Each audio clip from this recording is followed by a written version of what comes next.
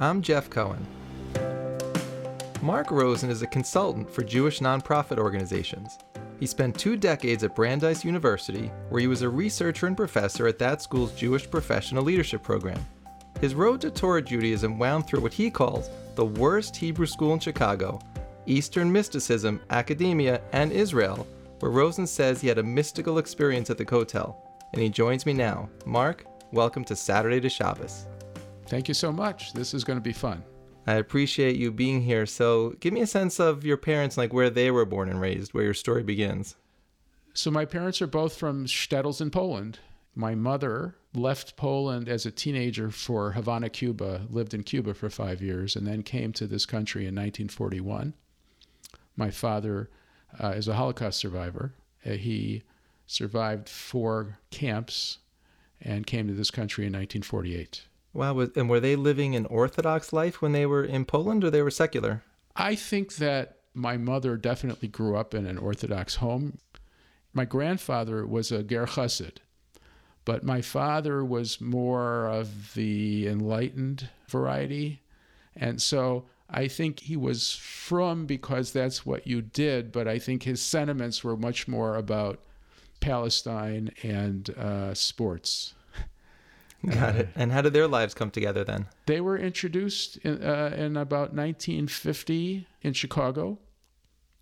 I mean, their separate paths had both brought them to Chicago. My father, after the war, was in a DP camp for 2 years, Landsberg.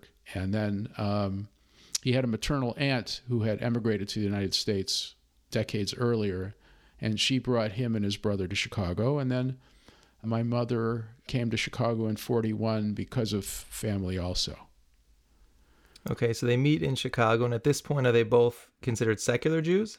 You know, it's hard for me to know what they were then. I based on what my childhood was like, you know, they were nominally conservative. When I say nominally conservative, it means they belonged to a conservative synagogue. They definitely observed Pesach and the high holidays and Hanukkah, not so much Shabbat, not kashrut. So we grew up, you know, going to a conservative synagogue, but not doing much except for holidays. And you grew up in Chicago where they met, or they moved around? I grew up in Chicago. Okay, so when you say they observe things like Pesach, that can mean different things to different people, especially if you're raised conservative. So in my family, that just meant having some matzah and kind of drifting off to bed with kind of a modified Seder. What did it mean in your household? Well, I know that we didn't allow chametz in the house. We would always go to Seder at my uncle's house. So I would say Pesach was observed pretty carefully, as I recall. That's an interesting one. If you're telling me that your family wasn't eating kosher, but at the same time during that week of Passover, there's no bread in the house, that's an interesting combination to be so strict on one, but not eating kosher. Yeah, but of course, when you're a kid, you don't know any better. You know, I mean, this is just the way it was, you know, and it was many years later that I sort of scratched my head and said, you know. Fair enough. So I mentioned in the intro this Hebrew school and the experience that you had there. So that means your parents, even though you were in public school, you still had a Hebrew school experience? Right. So I walked maybe a mile or so to a synagogue that was in a neighborhood that had once been very heavily Jewish, but almost all the Jews had moved away. So when I was in Hebrew school, there were maybe 5 kids left. And I played hooky for a while. I didn't like it, so I used to leave the house and go to the public library and then come back when I would have come back had I gone to Hebrew school that afternoon. And eventually I got caught after about, 6 weeks, you know. And I got punished, and I wasn't allowed to watch Car 54, Where Are You? And you had to go back to class. And I had to go back. So when it came time for my bar mitzvah, you know, I studied with the head of the Hebrew school, who was a rabbi. And about 10 days before the date of my bar mitzvah, I went to his apartment for my lesson. And I heard his wife kind of whisper, "Did you tell him yet?" And so I heard him say, "Not yet." You know, this was like in the next room, but I could overhear it. So he sits me down. He says, Mark, he says, I don't know how to tell you this, but I signed the wrong Haftorah. Uh-oh. And so I started crying, because that's what you do when you're 12 years old. So at least that's what I did. So then I said, well, what are we going to do? He said, well, you can do the Haftorah that you've been rehearsing, and I'll just tell everybody it was my mistake, or you can learn the new one. I said, well, it's not right to do the wrong Haftorah, so of course I have to learn the new one. So I learned the new one in 10 days, and that's what I did. And it was a formative experience, because at a relatively young age, I came to understand that I could recover from a setback. And there have been, unexpected setbacks in my life. And I always go back to that experience and sort of like, yeah, you pulled it off. Nobody really even knew that I had just learned it. Not that I was so good at chanting a Haftorah, but I pulled it off. It happened to be a very short one. I think it was Kedoshim. So it was easy, I was able to learn it. I was able to learn it pretty quickly. You're not going to believe this, but the exact same thing happened to me. Really? Just in a different context. Yeah, when I became observant, we had kids at this point, so it's at a different life stage, but I put on my bucket list that I wanted to read a Haftorah. And I went to our rabbi and I said, but I want one, 3 months out, so I have like ample time to learn how to do this. I've never done it before. So he gives me the Haftorah for Noach, which is going to be that week's Parsha. And 4 days before, he calls me, he says, you're not going to believe this, but it's Rosh Chodesh, and I've assigned you the wrong one. And I'm in the exact same situation that you were in. I can either read it, but it doesn't count, or I can try to cram and learn this other one in 3 days. And I did exactly what you did. I said, I'm not giving up, and I did the best I could and muscled through it. Good for you. All right, so let's keep going with your story. So you have kind of a traditional conservative bar mitzvah? Correct. At that point? Yes. Okay. And what happens to your Jewish life from that moment on? So a lot of my friends, like, that was kind of the end of the road, and then you're back as a public school kid not doing much from a Jewish perspective. But what are you doing at that point post bar mitzvah? Well, I went to an all-male high school in Chicago. At the time, Lane Technical High School was the best high school in the city, and it was only men. And if I wanted any sort of a social life, I needed to find it elsewhere. And so USY was perfect. So I got involved with USY, not for Jewish reasons, but for social reasons. So just tell our listeners what that stands for, those who aren't familiar with it. United Synagogue Youth, the conservative movement's youth group. I went on Shabbatons, I went on retreats. I enjoyed it. And then it was time for college. And I went from some involvement to zero involvement.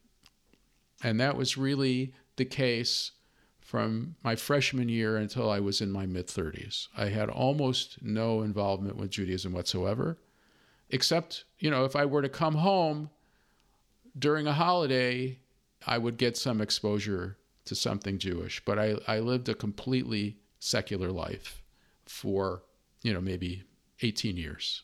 So where did you go to college and what were you studying? You mentioned the part that Judaism kind of fell by the wayside at that point, but what were you looking to study and where did you go to school? Well, undergrad was a commuter school in Chicago, Northeastern Illinois University, and then I went on to graduate school at Michigan State University in employment relations, and I ended up getting a PhD in employment relations from the University of Wisconsin-Madison.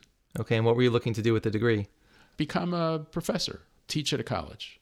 Okay, so you had the plan, and we know from your bio that ended up working out. It did. So what's going on with your family back at home, though? So you mentioned when you're going home, there is some of this exposure to Judaism, even though you're not living that way. So what are those times like when you do go back home? Well, that's when my youngest brother comes into the picture. So my youngest brother, Alan, who's 6 years younger than I am, when it comes time for him to go to high school, my parents are very leery of the public high school in the neighborhood because it had a reputation as being kind of a drug haven. So the alternative was to send him to a private school. And as I recall, some friends of his had an older brother who went to Ida Crown Jewish Academy in Chicago. And so they ended up sending him there because they figured it would be a better environment. And he was interested. He was willing to go. So he gets there, and pretty much a month later, he comes home and says, if you don't make the house kosher and put up mezuzot, I'm moving out. This is at the age of 13. Now, I'm away at college when this is going on, and I come home for spring break or whatever it was, and we have 2 sets of dishes, and we have mezuzot on all the doors, and I'm thinking, what's going on here? So he had sort of become Bali Tshuva, and he was very serious about it. He was really very, very serious about it. He subsequently went to Yeshiva University and made Aliyah in 1986. So I now have my younger brother who is frum. I'm completely secular. I'm also involved in Eastern mysticism. I had learned transcendental meditation, which was sort of a big deal in the 70s. So there was quite a gulf between us. And he, from a Torah point of view, felt it was his obligation to rebuke my lack of practice. He was young and he really took it seriously, and his older brother was not practicing the mitzvot, and so he wanted me to know that this was not kosher. And it created some tension between us for quite a while. Your brother has really the same background in Judaism as you up till the age of 12 or 13, and then he's just thrown into this school where basically all the kids have been in the yeshiva system more or less since preschool or kindergarten, and he's just getting turned on by what he's surrounded by and the environment that he's in? Correct. He came under the influence of a rabbi who took an interest in him, and I think that was a big influence on him. And he subsequently became involved in, modern Orthodox youth groups. And he really took it on. He really took it on in a very serious way. I didn't understand or appreciate it at the time. Are your parents happy that he's making this change? Are they doing this just because they don't want to fracture the relationship with him, or are they getting into Orthodox Judaism themselves? Certainly they were familiar with all of this, having grown up with it. And I think that they wanted to accommodate him. And I don't think they found it objectionable. I don't know that they embraced it so strongly themselves. So they weren't living a Jewish observance life, but they were kind of setting up the house, at least that it had the infrastructure for what he needed at that stage of his life? I would say that would be an accurate description. Okay. The other part that's so interesting to me is I interview so many people where they become religious, the family is not, and the tension is that they're coming home to the house and saying it's not set up for what I need. But your story is in reverse, that the family's becoming someone who has this observant household, and you're the secular one.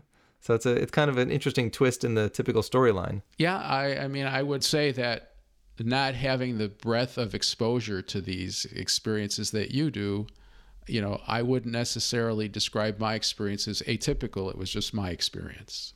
For sure.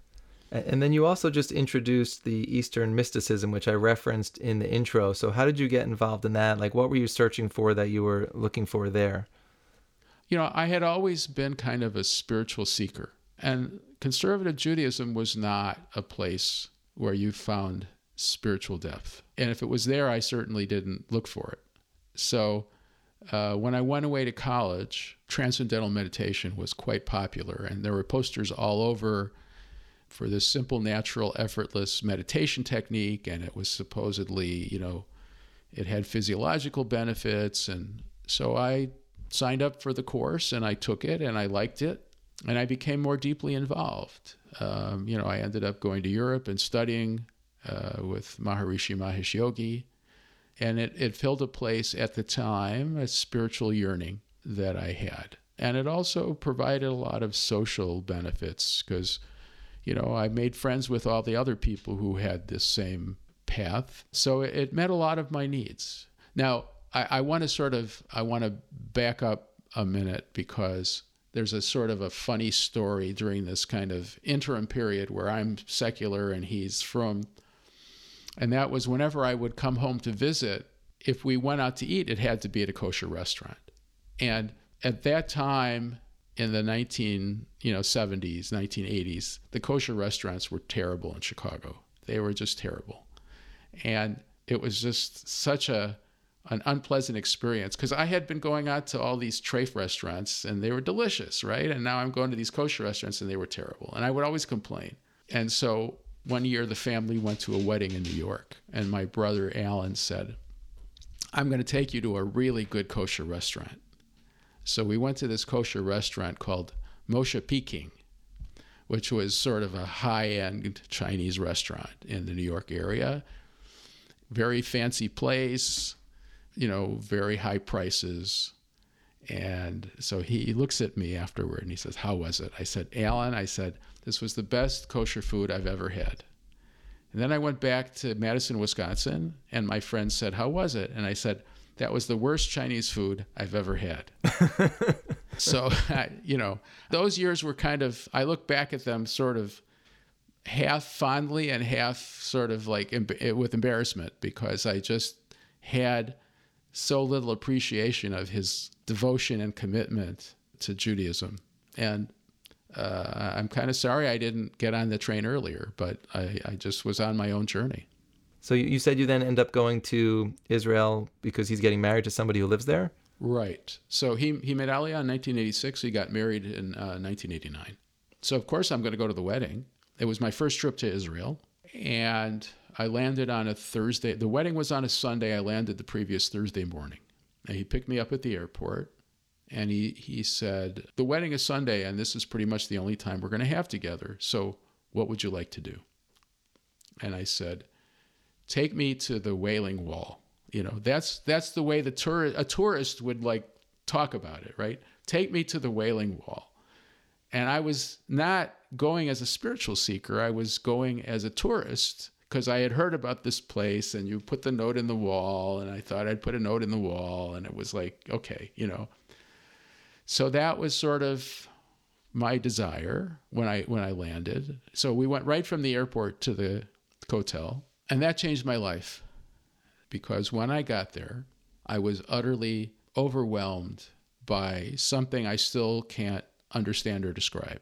I mean, the best way for me to talk about it is to sort of describe it as vibrating infinity. It was just overwhelmingly powerful. And it was completely unexpected. I was not anticipating anything like that. So I asked him, I said, okay, so what's the history of this place? Because I didn't even know. And he said, well, when the temple was destroyed, it's said that the Shekhinah, the divine presence, entered this wall. It just shook me, because here I'd been kind of pursuing this Eastern path, and yet I had this incredibly powerful spiritual experience in a Jewish site. And so I started questioning what I had been doing, and it slowly all started to unravel. I would sit down to do this Eastern meditation, and the Shema would come to me. And so it took a few years, and then I think it was like New Year's of 1983. I just said, I cannot do this Eastern stuff anymore. I have to completely leave it behind. It's not right, and I never looked back. Wait, is it 1983? Because you said the wedding was 89. Okay, so 93. I'm assuming this happened 93. afterwards. 93. I got it. I'm off by a decade, so it was 93. Okay. It was 93. So let me just ask you one question. At the Kotel, does your brother see that it's having this heavy impact on you? Because here's someone who's been kind of whispering in your ear all these years, this is the way you should be living. I'm onto something here. Does he witness this reaction you're having, and does he have something to share about that? Well, I mean, he had grown and matured, and so he wasn't so in my face anymore, and as he was when he was younger. And so he said, I'm going to have you talk to a rabbi about this. So he found a Rosh Yeshiva who had some knowledge of Eastern religion, and I met with him and I talked with him about it. And he basically said, what you've been doing is a legitimate spiritual path, but not for someone with a Jewish neshama. You have a Jewish neshama, you need to be following a Jewish path. And, it really shook me. It shook me because I had invested a lot in what I had been doing. And to sort of then realize that maybe I shouldn't be doing it anymore was, quite a shock and very difficult for me to grapple with. I mean, I was in a real period of real spiritual struggle for several years until I left it all behind and said, okay, I'm now Jewish, right? But now what does that mean? Because the Jewish I knew was USY and this lousy Hebrew school. And so then it was, okay, well, I've got to sort of explore. I have to learn. I have to find out what being Jewish means to me. Now that I'm re-embracing it, what does that mean? So, I ended up fortunately living in Boston. There were just enormous number of resources, people to study with, classes to take. By this time, I was a college professor teaching at Bentley University. And I actually arranged my teaching schedule so that I could sit in on classes at Brandeis with Rabbi Arthur Green, who at the time was teaching at Brandeis. I studied with Rabbi Nehemiah Polin at Hebrew College, who's just a wonderful human being and a wonderful teacher. I studied with Rabbi Meir Sender, who had got his PhD at Harvard in medieval Jewish thought. So I found these wonderful, wonderful teachers to study with. And I went very deep. But it was all on the level of learning. It was not on the level of doing mitzvot. Yeah, that's kind of a common story that you see people are learning, but then there's a leap from learning to adopting what you're learning. Correct. So you're kind of in the curious phase right now, saying, I want to learn in a whole different way from how I grew up with Judaism. So you're taking all these classes. Are you now starting to get questions from the people you're studying with, like, hey, did you ever think about adopting some of the things we're talking about? These were not teachers who were kiruv oriented. They were just interested in teaching. And then you did what you did with it. So there was, there was a period of time where I was exploring, learning. And then my mother passed away in 1997. And I decided that I would say Kaddish every day. And at this point, literally the only mitzvah I was doing was lighting Shabbos candles, which is ironic because I'm a guy, right? Mm-hmm. I had a pair of tefillin. I put them on once in a while. And when my mother passed away in Chicago, by the way, it was my first exposure to an Orthodox shiva, too. And so that was just a very overwhelming experience with everyone coming over and actually davening in my living room, in my father's living room and all that. I mean, that was all new to me. I had never been exposed to that before. How did you even know how to daven? Were you doing it transliterated or you knew how to read Hebrew? Well, I mean, I knew enough Hebrew that, I could say Kaddish, but I was davening using the English translation. The local rabbi showed me where the Kaddishes came in. I stumbled on Kaddish D'Rabbanan for a while. Everybody does for when they're new at this, So there was that week of Shiva in Chicago, which I, observed, and then I went back to Boston and I kind of sort of tried to figure out, okay, where am I going to say Kaddish? So I went to one I wanted to go to a modern Orthodox synagogue because my parents had belonged to one, and I knew there would always be a minyan. So I went to one modern Orthodox synagogue, and for a couple of weeks, and everybody ignored me. Nobody said hello. Nobody said, who are you? Nobody asked me how I was. And I this is not for me. I went to another synagogue, and that wasn't for me at all. I went to a third synagogue, and it was pretty boring. It was just very rote. And then I remembered there was another Orthodox synagogue in Newton, Massachusetts, and I thought, I'll try that one, So I go in, and the davening's down in the basement, and I go down there, and I say Kaddish, and the gabbai comes up to me afterwards and says, did we go too fast for you? And I said, this is the place. So that was 1997, Congregation Shari Tefillah. I'm still a member. I've been there ever since. So when I first started coming, I basically said, I'm not frum. I'm not trying to be frum. I want a place to say Kaddish. But of course, everybody was warm and friendly. They started inviting me for meals. The rabbi took an interest in me. I was driving there on Shabbat and sort of parking 4 blocks away and hoping nobody would see me. And then after a while, I decided I really don't want to do that. So I ended up moving near the synagogue so I could walk on Shabbos. I wasn't keeping kosher at that point in time, but then no one would come to me for meals. And so eventually I decided to keep kosher. So initially it was kind of more of a desire to fit in to this new experience, this new place. But, once you do it on the outside, then it starts to mean something on the inside. And what I came to experience, which was really fascinating, was that when I kept Shabbat and I made choices to keep Shabbat, something good always came out of it. So one story in particular that I like to tell. A year or two after joining Congregation Shari Tefillah, I arranged to go visit my father in Chicago, and the flight was on a Friday, early afternoon. And, I had calculated it so that I would get to Chicago maybe 3 hours before candle lighting, and there wouldn't be a problem. So I get on the plane, pulls away from the gate. Then the captain makes an announcement. There are weather difficulties, and we're restricted to one runway, and there are something like 42 planes ahead of us. Uh-oh. And so I'm thinking, this is not good. So I motioned over to the flight attendant, and I said, look, I'm a Shabbat observant Jew, and if we continue on this sort of timetable, I'm going to land in Chicago after the Sabbath begins, and I'm not going to be able to take a taxi home, and I'm not going to have any food, and I'm not going to be able to spend any money to buy food, even if there was kosher food at the airport, which there wasn't, right? So if we don't take off soon, I'm going to need to go back to the gate.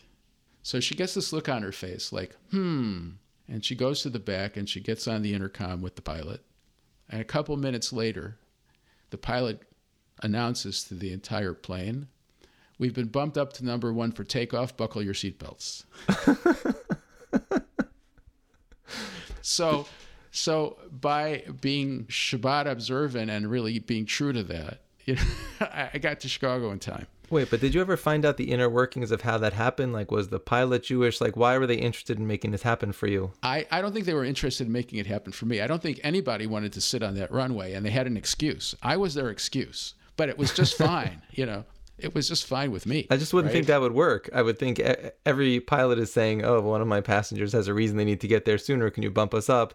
And air traffic control is saying, yeah, everybody wants to be bumped up. Wait your turn. I really don't know what the backstory is. I'm just telling you what happened,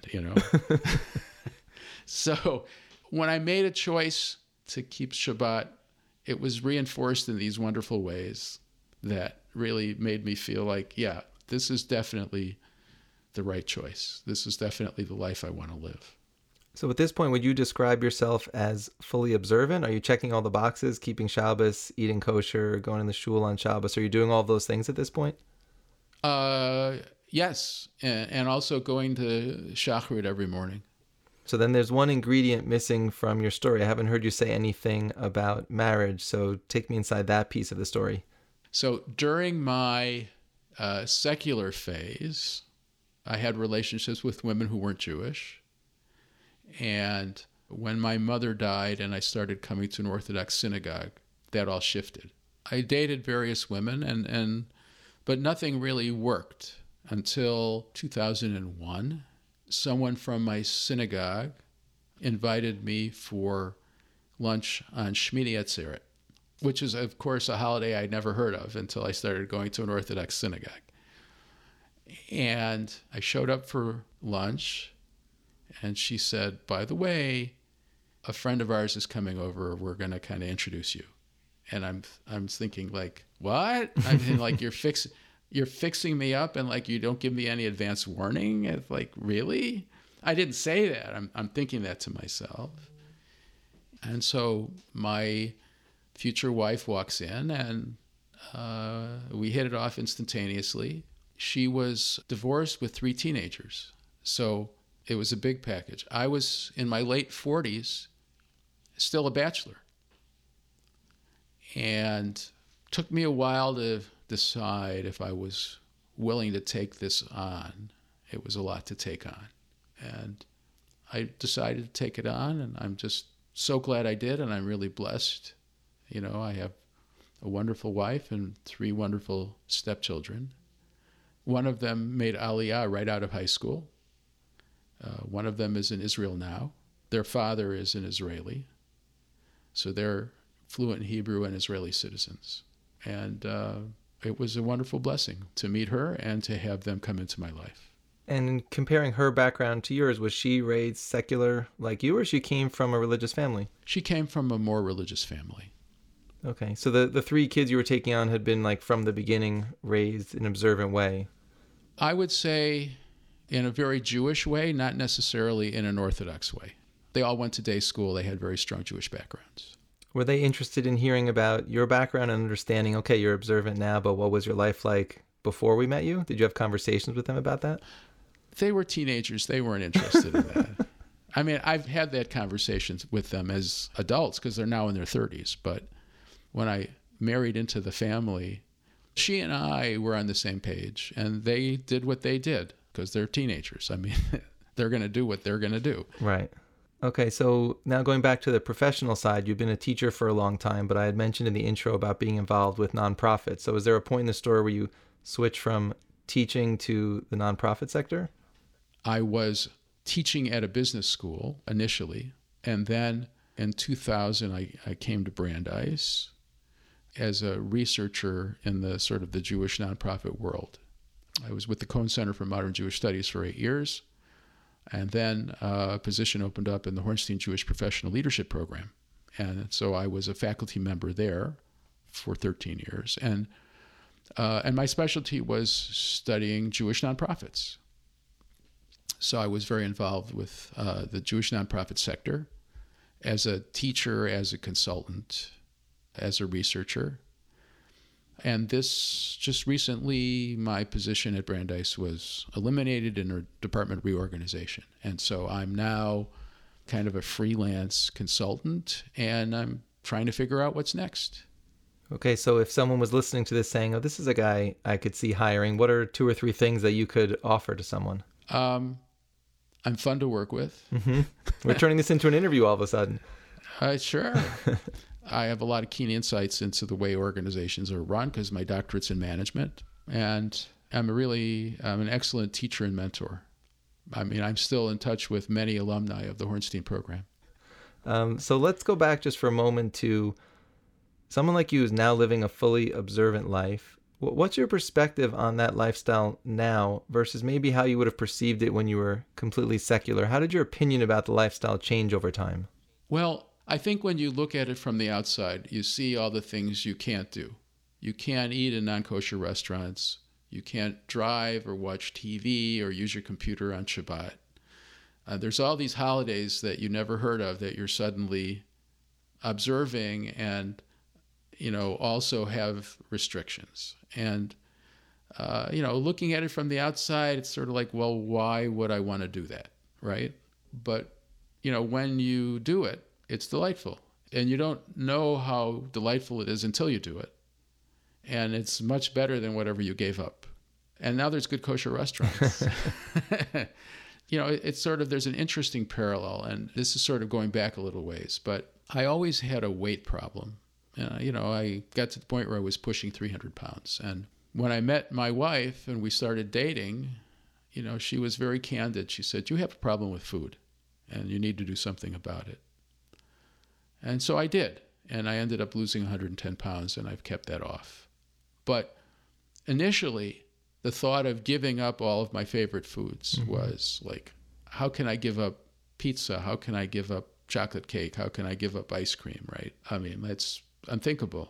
But if I was going to lose 110 pounds, I needed to do something seriously different in the way that I ate. And so, I adopted a food plan where I gave up everything made from flour and sugar. And I gave up second helpings and I gave up snacks between meals. And I ended up taking on a very strict, disciplined way of eating, and which I still follow. What I have is so much better now. My ability to take on a disciplined way of eating came about after I took on keeping kosher. So once I took on the discipline of keeping kosher, it was just another step to take on the discipline of eating in a more healthy way. What did I give up for Shabbat? Some secular pleasures for a much deeper spiritual rich experience on a weekly basis. And what did I give up?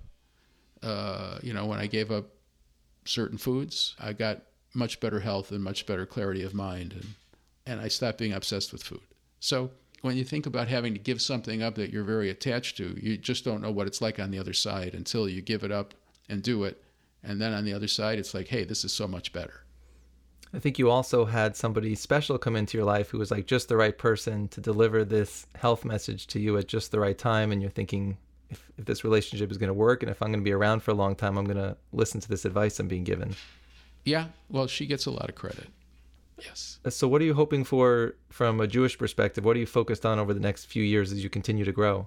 That is such a good question. And I don't know that I have such a glib answer to that. One always wants to learn more. Mm-hmm. One of the advantages of not having my position at Brandeis anymore is that I have more free time. So I'm taking classes online. The same Rabbi Meir Sender that I studied with here in Boston, 25 years ago, made Aliyah and moved to Efrat and now offers classes online, and I take classes with him. So I think really just to deepen my learning, continue my learning. And it's all about getting closer to Hashem. I mean, it's not about checking all the boxes and doing all the things. It's all about being closer to Hashem. And becoming observant has brought me much closer to Hashem. And I want to continue to get closer. Beautifully said. And we're now up to our lightning round. We'd like to close with some quick questions. So are you ready? All right. All right. So if you were still a professor today, what's a class related to Judaism that you'd love to be offering the students? Practical Kabbalah. What's the first thing on the syllabus?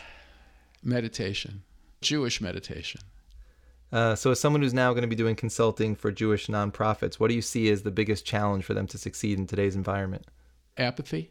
Apathy among many Jews about their Jewish identity. And for someone who's thinking about becoming observant, who is inspired by your story, what's a book you'd recommend that they pick up? Anything by Rabbi Jonathan Sacks, because it's so accessible and it's so intelligent and articulate, and it's so real world. And then you mentioned over the course of the interview when you were becoming observant and taking on some of these things, what would you say was the hardest thing you took on as you checked off these steps of becoming observant? Getting up early in the morning to go to Shachrit. What time was the minyan? 6:30. You needed to be in a community that had multiple minyanim. Well, we don't have that. So. Fair enough. Okay, last question about Shabbos. If somebody comes to your house for a Shabbos meal, what's the signature dish they can expect to have? Ooh, that's a great question. There are so many. Actually, I make a really nice salad. Yeah, what's in it? Everything. Everything? Yes, and I use a mandolin slicer, so everything is very thinly sliced. So it takes me about 45 minutes to make it. Very nice. I can't wait for the invitation. Mark, you are officially out of the lightning round, and I want to thank you for joining me on Saturday to Shabbos. This was such a pleasure. I enjoyed it very much. Saturday to Shabbos is produced by Gary Wallach. Our executive producer is Rabbi David Pardo. Our theme music is by Paul Uden. To learn more about us, please visit tachlismedia.com. That's TACHLIS media.com. Tell us what you think about what you've heard, or suggest a story we should know about by emailing shabbos@tachlismedia.com.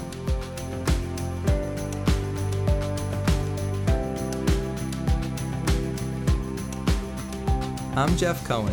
Thanks for listening. Please check with us often for more stories of inspiring Jewish journeys.